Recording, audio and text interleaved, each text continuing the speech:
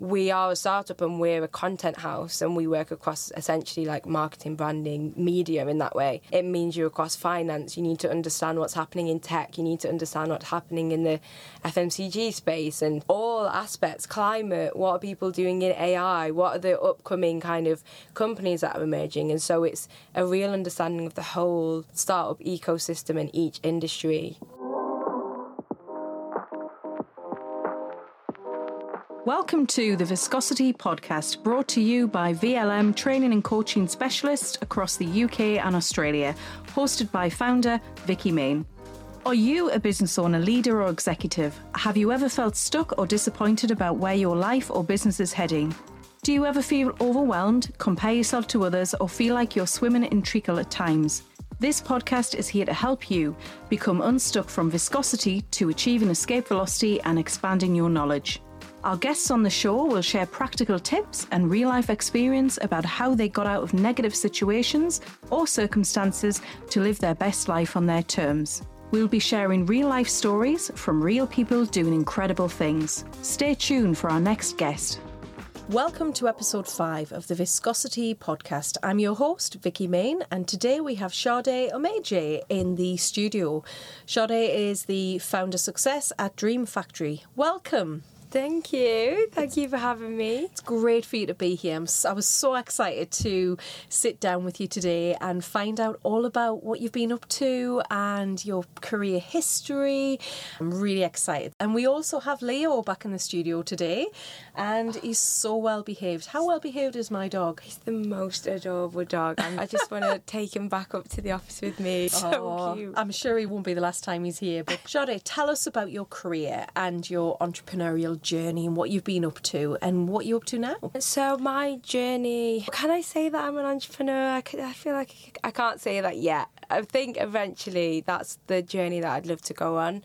For now, I feel like I'm definitely trying to grow in lots of different spaces. So my journey in terms of career started when I was around 21. Yep. I'm originally from Manchester, so there's northern accents gonna love this. There's two love northern it. accents back and forth. So I moved from Manchester to London at about 21 to work at HarperCollins in publishing. Fantastic. And in that space I worked across the editorial and the publishing side of it. So it was lots and lots of readings, manuscripts, editorial notes, working with much more senior editors on the overview of a book, the structure of a book, the voice, the market. And then on the publishing side, it was a lot of that kind of, if you're in quite a big corporate company, it's a lot of that networking, the meeting people, the setting up calls, conversations. So in that role, I was also a PA to the executive publisher across 2 different imprints. So Fantastic. It was a lot of juggling a lot of different personalities and juggling very different imprints. So the 2 that I was across there, one was Fourth Estate and one was William Collins. And I always saw them as like sisters of the same family, like 2 very different individuals, but with a similar strain. And one, Fourth Estate, is focused on literary fiction and non-fiction, whereas William Collins was very much narrative non-fiction, but then you also have your business books, which is interesting now as I come into this space where I'm at a startup. There's a lot of overlap with the different authors. I always love to ask when I meet different founders who their favourite authors are, what their favourite books are, probably as a comfort, as a way to go from one role to the next, as a little sail into the other. But I always find a lot of people love to talk about the books that they love. But yeah, so back to the journey of it, I was in that role for about 2.5 years, and then I was looking for something new, something a little bit more challenging for me, I think. I really enjoyed the work that I was doing. I think I'm a very ambitious person. I'm a little bit restless. I think I came across something while I was there in one of the training courses where it was like boredom is almost more damaging than stress can be. So if you're someone that's not easily stressed, but if you're someone that's quite easily bored, it can be more damaging to your career trajectory or your sense of satisfaction at work if you feel boredom, because it is a very real sense of restlessness and not feeling challenged, and therefore not really feeling like you're living to a sort of potential that you want to, whether it's in the output that you're putting in, the people that you're meeting, you can feel quite out of control even with boredom, because you just have this feeling of you can't really rest and you can't really feel comfortable. So I was in that space for a little bit. And then, I don't know, I had conversations with my mum on the phone. She was like, you're at the big publisher, you're doing really well, what's the problem? Just keep going with it. It has dips and lows. And then I think after maybe the 15th call, she's a bit like, what are you going to do about it? Maybe think about something else that you want to do. And I think the main reason I had such a back and forth was because I felt like I was 21 and I'm from the north. I think when I first started, I was one of the only black people in the entire team.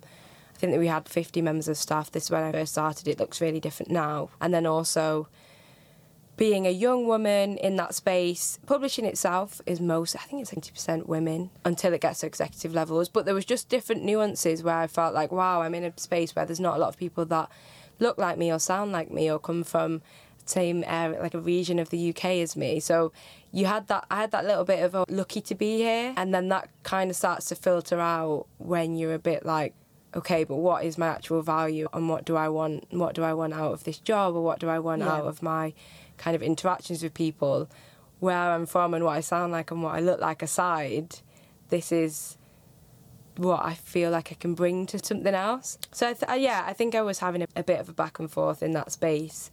And then I was using a startup app that helps you look for different roles. I think it was called Otter, which is a really great app actually, and it helps you just get connected with different startups in the ecosystem and see what job roles are available. Right. You can put in all sorts of different factors of salary range, the types of industry, the infrastructure, the type of business model that it has, the amount of employees, how many women work there, what the company values. So I was using that space a lot. And that kind of prepared me for when I met Graham, I would say. It was like a space where I was really prepared for that moment of meeting a founder. It was him and one of our investors when he did then ask me to come in for an interview after we were speaking about content and the quality of content in different ways. I was obviously coming from an angle of the quality of writing and saying, you can package a book this way and you can do this and do that, but the quality of writing is what makes it backlist or what makes it move people, etc., etc. And he was obviously talking about the quality of content for founders and when you've got a business and how important it is for visibility, for growth, for brand. And so we really connected in that space.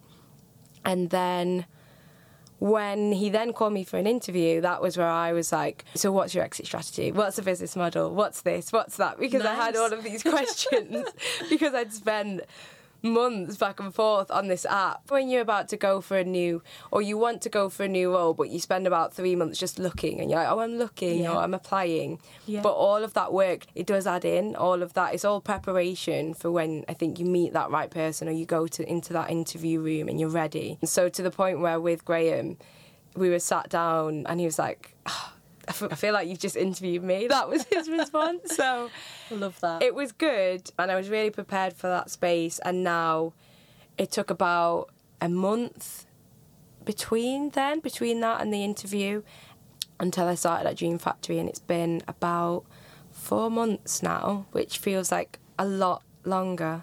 Amazing. And to me, when we first met a couple of months ago now, you were standout in terms of what you've done in your career, and I love the fact when you talk about your age, being 21 when you moved to London, that's quite a brave move in itself. I know when I was 19, back in 1999, show my age there now, I did a bit of a thing coming down from Newcastle and moving down to London, and it's a lot of bravery and courage to do that, living away from home. But I guess you've really carved a career for yourself in terms of publishing, amazing, doing what you've done, and you bring a lot of skills and a lot of life experience to your role now at Dream Factory. So it's great that we met, and I'm really excited to see what you do next, because I reckon but you talk about not necessarily being an entrepreneur. I actually believe that you're an entrepreneur within an organisation such as Dream Factory, because you are working a lot with entrepreneurs, but also you're finding new ways to look at opportunities and building the business. It's entrepreneurship, and I'm sure one day you might decided to do your own thing. And I guess being in this environment with a lot of people who are entrepreneurs, it's quite addictive. Yeah, it definitely is. I think that's one of the main things that drew me to it when we were having those conversations. And one of the things that I love so much working at Dream Factory is the amount of different founders and entrepreneurs that you meet every single day or that you have conversations with. And it's always, for me, publishing was that background because I love storytelling, and English literature is what I studied at university, and I still read so much now. Like, I still love to read a lot, and it'll always be a love of mine. It's like people's stories and how they came about it, and then in the same way, founders' stories and how their business came about, and the real importance, which is the skill that came from publishing, is that regardless of the content, it's the way that it's shaped and the way that's narrated and structured, the way that you get across what your business is, for example, in this sense, and what your brand is and what the mission is of it is so important. And that's why, for me, the content of a business is just so key. It's almost like, if you think of a business, the content is what you choose to wear. It's like how you choose to present yourself to the world, which goes two ways depending on who you are as a person. It can be seen as, oh, it shouldn't matter what I'm wearing, but then that is a statement in itself. So then a person that chooses to maybe go slightly more dishevelled and not put that much effort into different areas of what they choose to wear, that is still a way of saying who I am, and it's really valid and it's important, but it's a way of, we're all trying to get across what we value and who we value and the things, the places that we value through how we interact with the world. Of course. And I think content is just such a key factor in that, being able to not convince founders of that, but have conversations with them and try and draw out the story of that and draw out why they created that business in the first place. Definitely a lot of fun for me. So Dream Factory, I love the space and I love the podcast and studio, and I guess for me it was coming here and meeting you all and seeing what it's about. I love the vibe here. And so Graham obviously had a vision for the business and what he wanted to do. And tell us about what Dream Factory, how you guys are scaling. I know you've just recently got new premises. Tell us a bit about, for the listeners who are listening maybe in Australia and wanting to know a bit more about what you guys are doing. Tell us about that. Yeah, so Dream Factory is growing so fast. It's been just over a year, so we opened officially last August, and that was before my time here. And this space here, like, it was just a room. From there, it's just gone from strength to strength, and it's multi-purpose, this entire room, and it's for founders to use, create content for their businesses at an unlimited capacity for a 12-month time. So it's really a space that's trying to help startups, help that startup ecosystem, and alleviate the time, alleviate the pressure. But then in September, we opened up one of our newest studios. So we've expanded across London. We've got another space in Shoreditch, and that is huge. It's 10 times the size. I love giving founders tours, showing them the space, and then showing them the other one, just to see the difference in the two. Yeah. But yeah, we plan to really scale. We want to go and open offices in Brooklyn, in New York, come next year. And then hopefully maybe Australia, all over the world, really. I think seeing a Dream Factory in multiple locations is definitely on the roadmap.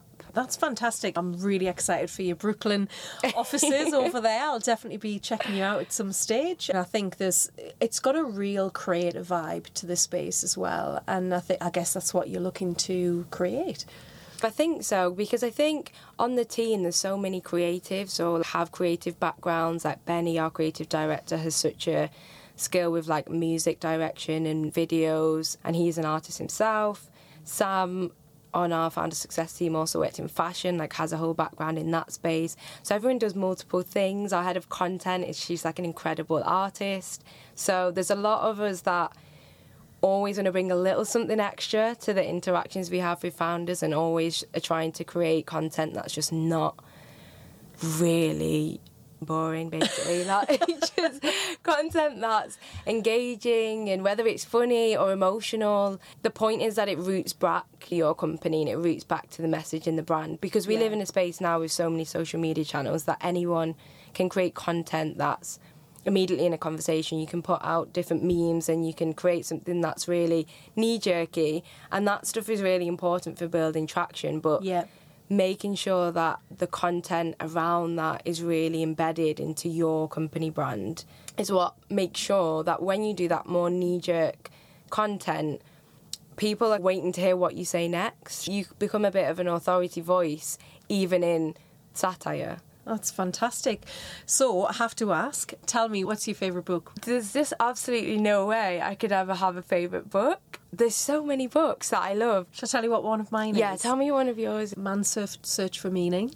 I love that. It's a bit dark, but it's about the Holocaust, but it's all about... I love stories that evoke emotion, and I like stories that there's life lessons to be learned from, I guess, human tragedy. It sounds a bit morbid, but that's a really good book. Yeah, and I love... There's so many, but come on, you must have one. One book. It's more of a trilogy, but there's Chinua Achebe's Things Fall Apart, and that follows so much. But it's essentially Nigeria pre, during and post-colonisation, but it's all around the narrative of this one man and his family, and it just covers so much. And I wrote my dissertation on that in part with one of my other favourite authors, Amanda Adichie, and she was actually one of the authors at Fourth Estate. So then it drew me to that publishing space. So it all comes quite full circle in that way. But again, I love that book, but I could never say it's my favourite. It's like multiple books floating in the air. It's hard, isn't it? It's like saying, what's your favourite film, I guess. It's like looking at the stars. I see the stars as like lots of different books. I get it. Obviously, you worked in publishing for years and got lots of depth and breadth of experience in that space. What would you recommend if someone was writing a book right now, and what would you recommend some tips for them? Do you mean in terms of writing a book for it to be published, or just writing, like, the just beginning? The fact, I love the questioning, because this is great, because this is obviously why you were great at what you did. I think in terms of publishing a book. So in terms of for publishing a book, I think the main thing is to make sure you've had a lot of pairs of eyes on it, or a few trusted pairs of eyes who... It's not necessarily about people that know you well, but it's just someone that knows probably the genre that you're writing towards. Yeah, of course. So that they can give you some really objective feedback. And then having a really clear synopsis about what the book is about, and then either something like a query letter or an agent's letter, so that when you do send out your book to agents, because not many publishers accept unsolicited submissions anymore. All right. You have few imprints. If you do your research, you can find a few that do accept. They have like open submission piles, which are still great and definitely still worth submitting to. But agents are really... They facilitate a lot. They're there to help the authors a lot, depending on which ones. Yeah. They're there to also negotiate for you, and they're there to shout about the book, and they're there to handle the business side of what it is to write a book. Because so many authors start because they have a beautiful story to tell, or they're incredible writers. And then as soon as you go into that business aspect of...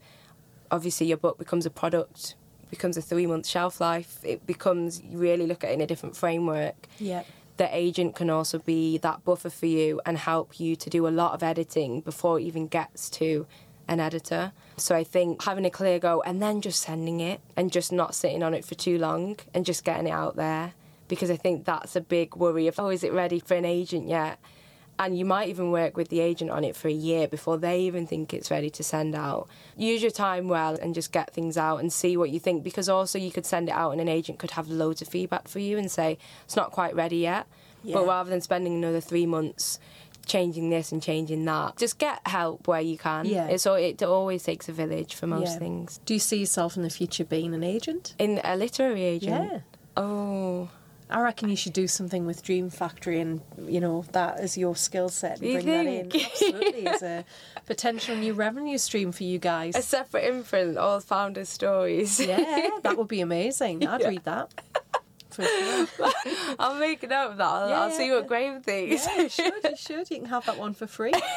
So what would you say is, for you, in terms of, what's the bravest thing you've ever done? Oh, this is going to sound so cliched, but I don't think there is a bravest thing I've done. That's because the more things you do, the less each one feels like a brave thing. So I think I would say originally that probably moving to London felt a little bit like a brave thing, but then in my head now I'm like, it's 2 hours away. It's on the train. It's not. Some people move completely across the country, or some people move at 19 instead of 21 for a very kind of secure corporate job in this space. So there are different thing. But then also, maybe you could say the bravest thing was giving up the idea of a corporate sense of security where I could look around and see exactly where my trajectory would be 20 years from now. Like I could look and see, okay, that's exactly how things would be. And then choosing absolute instability of a startup just going with, met Graham one random night with our investor. From there, had a conversation and was like, all right, I'm going to accept this job and I'm going to go here. And I have no idea about startups. I have no idea about what does pre-seed mean. This was me before knowing anything about this industry in any way. And I'm still learning now. I think it's still such a learning curve, especially because Dream Factory is so multidisciplinary. We are a startup and we're a content house and we work across essentially like marketing, branding, media in that way. But because the founders we work with are completely open to every single startup, it means you're across finance. You need to understand what's happening in tech. You need to understand what's happening in the FMCG space and all aspects, climate, what are people doing in AI, what are the upcoming kind of companies that are emerging. And so it's a real understanding of the whole startup ecosystem in each industry so that you can really deliver great content for those founders and know who their competitors are, direct ones, indirect ones. So that, I would say, feels like a little bit of a brave thing, but it just excited me, the idea of completely learning one industry and then just completely unlearning it and then relearning another one. And I guess your role as well is bringing a community of people together and finding those synergies as well. And because living in London, it can be quite isolating unless you put yourself out there and get out there and start networking as well. I found that living in Australia for the last 9 years and coming to London again, and you've got to put yourself out there, and you guys have a really big role to play in the ecosystem in the startup space in London. I think that's what I love. I do love community, love chatting to people, so always being able to just have a conversation, have a chat, bring people together. I think that's even what I loved in the publishing role that I had. I loved a little bit the isolation and like being a bit of a recluse sometimes with you're just editing a book or you're just reading manuscripts. But then I loved on the publishing side and being in that PA role, the amount of people I was able to speak to at all times at different seniority levels and in completely different imprints or parts of the business and ways of being able to talk to anyone and anyone that you can think of. And I think that's what I love about Dream Factory is because we work with our founders over 12 months. It's also about building on a community with them. So it's having events and supper clubs and members mixes and thinking of like really fun community things we can do just to give back and give founders a space to sit together or connect together, share like different struggles that they experience or challenges. But also like you could meet your next co-founder at some of these events, or you could have a conversation with someone and have your next kind of idea for your next company or a book or a product that you want to do or a way that a launch could work, or meet a founder that you can have a really great collaboration with. So I think adding to that and bringing that together, because the London ecosystem for startups is so huge and growing and thousands more every single week, that being able to harvest that in a really healthy way. And because there's also so many founders that are really young that are starting out in this space, so being able to do a lot more to make it a way to make it less chaotic, if it could ever be, but something that feels at least that there's a sense in the chaos, or there's somewhere to go to just have a breather. I reckon you guys should do some kind of boot camp. I think you could facilitate that. I'm sure it would do very well. You can have that one for free as well. Thank you. Getting all the ideas. That's it. So tell me, you strike me as an incredibly optimistic person. And as we've been through, dare I say, this time in our lives where we've been stuck at home for a period of time. But tell me about how you remain optimistic and have a growth mindset and look to the future. And I guess you're surrounded by some really cool, incredible people.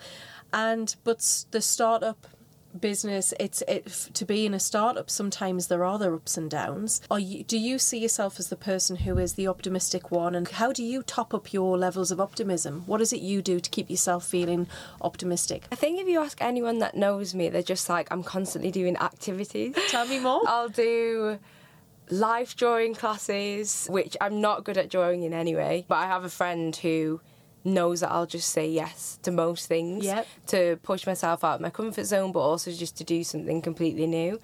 I love to go to like supper clubs or go to dinners with friends. I really prioritise, like I force myself to make sure my life is being lived the way that I want to live it right now. For me, and I also think it's really unaware of the different privileges that I have in my own space. I just really choose to be optimistic as well. I think it can really be a choice. I could definitely choose to be a bit more moany and a bit more like sighing all the time, but you feel the effect that has on people around you when you're like, I feel that, and it has such a ripple effect. And so if you choose to be that other way, it also has the same ripple effect. If you choose to be a bit more joyful and you choose to be cracking jokes or making up random things or just asking someone how they're doing, and like sharing and outpouring in a healthier way, it can definitely help. I'm not always optimistic. And also, it's funny because I was saying that to Graham that, I think I'm an optimist. And I think, no, I think you're more of a realist. And I think maybe in business, I'm a realist. And I like to keep my cards quite low and very much, unless it's been done, I'm not going to talk about it. Or execution first and then we'll talk about it after. That's fair enough. But on a day-to-day, I do, to bring a lot of optimism. My family's a very optimistic bunch. Mancunians are very friendly and happy in that way. I love Mancunians. Well, naturally I'm a Geordie, so it comes with the territory, I guess. I love Geordies. I think, and not also to say that don't have horrible days, but How would you deal, or could you share some tips with people how you would deal with setbacks and the fact that you don't give up and resilience? What would you say? Give some tips to the listeners who maybe are going through some stuff right now, and how would you deal with it? I think one of the things I found, especially when I'm struggling, I always call my support, like having a really strong and solid support network is a really not spoken about thing. And the privilege is that some people really do have that and some people don't have that at all. And the impact that has is really difficult and it's really hard to then advise. I do have a really strong support network who I can call, whether that's family or friends. And I think that has a big impact. And I think taking stock of who that is in your life and figuring out who is your support network means that it will be helpful in that way. Just trying to think, if I don't know what it is that I want to do and I'm in a really indecisive mindset and I'm really struggling and I'm like, I don't know why it's this or why it's that, it's probably that the answer of what I should do hasn't come to me yet, but it's because I'm making too much noise in my own head. So it's just to really try and quiet things down, be really still, get out in nature if I can, and usually take it from there, because I think anything that you are struggling, you definitely know how to handle it and how to figure it out, and you just might need the support of someone in your support network to help you with that too. That's really good advice. And some people might meditate. I've found meditating quite difficult sometimes to quiet my mind, but the way I would meditate is through meditative practice, like swimming or going for a walk with my dog or run or whatever that looks like. But when you say you quiet your mind, do you meditate? Is that your thing?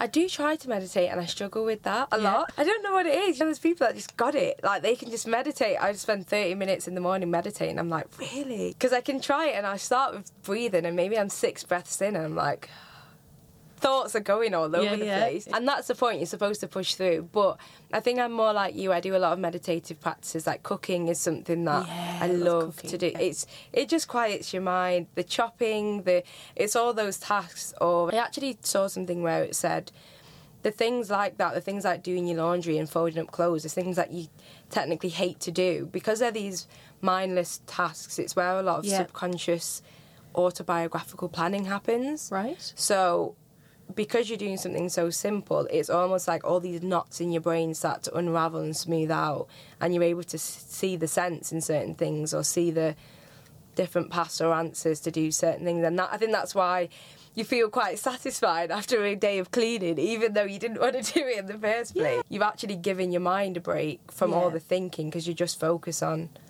these simple tasks. It's that saying, we're human beings, not human doings. To sit and be, it can be quite difficult because we're constantly, and I was having a conversation with a friend in Australia this morning, and we were talking about being in our heads, whereas just going within and thinking from your heart. And I think that's I think it's a skill to get to that level, but you're right, the answers are within. That's really interesting. So who would you say at the moment inspires you? Oh, so many people. I find so much inspiration by a lot of the people in my life. I would say my sister is always a massive source of inspiration for me. She's incredible. She's a yoga teacher. She has her own skincare business. She really holds space for a lot of women and just people in general in different ways in the things that she does. And she's a real connector. So I think if people see me as optimistic and bringing people together, and then they meet my sister, they're like, oh wow, yeah, it's just the double of that, but even more. Also my mum. I just think I've got just a lot of strong northern women around me, and that just has a massive impact on how I carry myself and how inspired I get by the places that I go to and what I can take from them. The people that I work with inspire me as well. Everyone does different things and comes at what Dream Factory is and how we're trying to grow it and scale it, and this huge mission to take this all the way, which is so exciting, but it's just so inspiring to see the different approaches that everyone on the team takes, and to see Graham's approach to it, and Benny and Alvin and Kyle and the team that I work with every single morning and around. You can inspire you a bit. So if you are a startup right now in London, or in the future in Brooklyn, in the US, or wherever in the world, how would you recommend people get in touch with you guys and find out more about what you're doing? Yeah, I think get in touch over LinkedIn, send me a message, get in touch with Sam as well. He's on a similar team as me. And then we're always at events, and look out for the events that we host as well. We'll be doing some parties. Yeah. And we've also got a Dream Factory on Instagram, so you can feel free to send a direct message there and check out our website as well, because there's lots of different ways. We're all over, really. Fantastic. And there's lots of regular events happening per month, so people can have a look at those. Yeah, definitely. Fantastic. Brilliant. Thank you so much for today, and it's been a real pleasure talking to you, and I wish you all the success in the world with what you're doing with Dream Factory and scaling it, and I'm excited to come along to some of the parties. It sounds really cool. Any other final remarks for anybody who might be doing it tough right now, or feeling that they need some extra support? Any other final thoughts? I think I would say maybe doing a few of those things that we just were talking about then, those meditative practices. What are the things that you usually do that bring you that joy or bring you a bit of quiet? And start there. So always start small, because I think when you're feeling overwhelmed, you think that you need another big thing to wave back at it, and it's just starting small and it breaks it down a little bit. Wonderful. Thank you so much, and looking forward to seeing you at your next event. Oh, thank you for having me. Thanks a lot. Lovely to speak to you. Thank you.